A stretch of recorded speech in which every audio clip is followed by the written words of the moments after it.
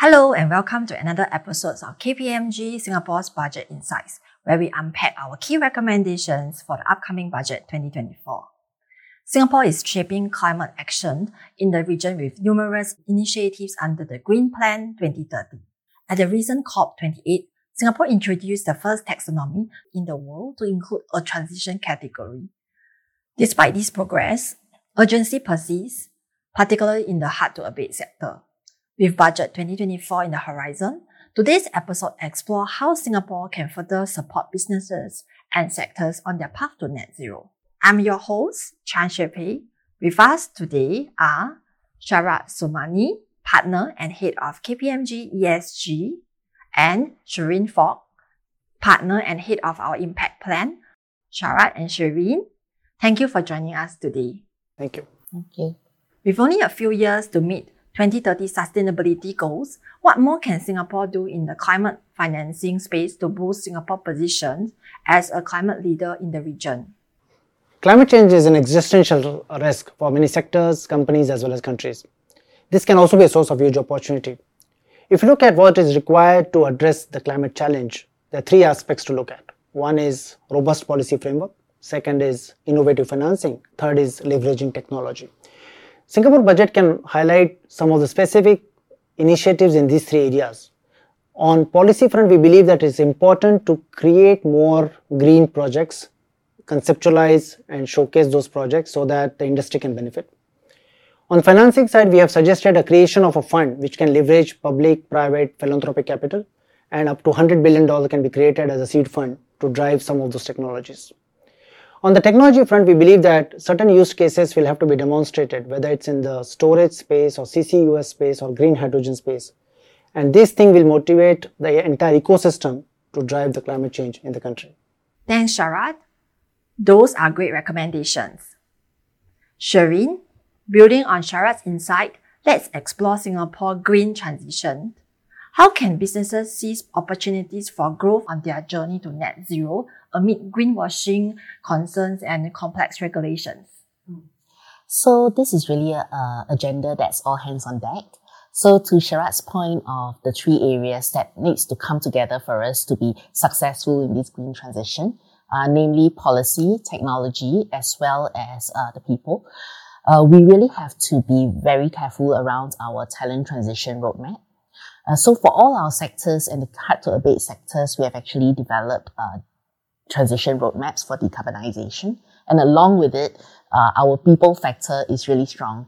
So as a talent hub, Singapore has always been able to hire and attract the best talent.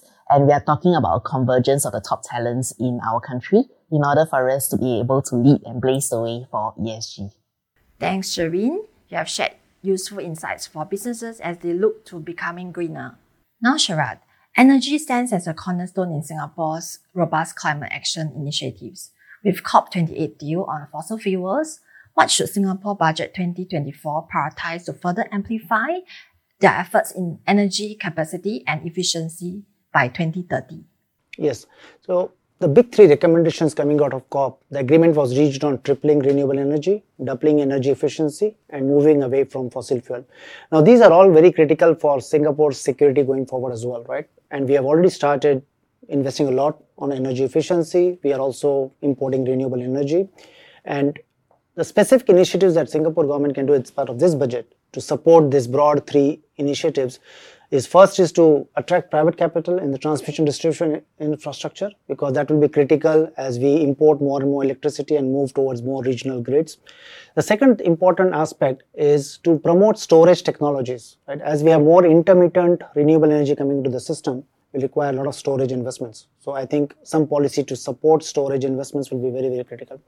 And the third is I think we need to work across industries to map out decarbonization roadmaps so that energy efficiency can become part of each and every value chain of the companies. So these are the three specific initiatives we believe will be important as we decarbonize the entire energy sector. Thanks, Sharad. You have outlined some great recommendations in advancing clean energy.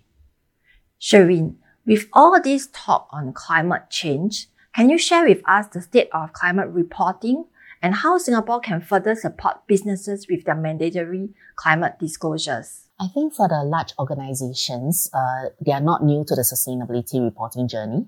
So with the regulators as well as the trade associations, they really have been the leading light in terms of adopting various sustainability reporting standards, and then now also getting ready for financial disclosures relating to climate change, opportunities as well as exposures. The next step is really around the adoption of the ISSB standards, which are meant for capital markets, and for which these companies will report in line with ISSB and the financial reporting standards. And this forms a strong basis for actually capital attraction. Now, for the smaller companies, they are still very much on the journey, but rest assured, because we are having trade association support and a lot of support coming through from the government as well as the professional services body to be able to help them with the transition. Thank you for providing these valuable insights for businesses. Approaching 2030, our green transition is a work in progress. This will require robust climate financing, fast-track clean energy, and a green workforce, all these while addressing greenwashing risks. I'd like to thank Sharad and Cherine for their invaluable insights. Stay tuned for more episodes of KPMG Singapore Budget Insights.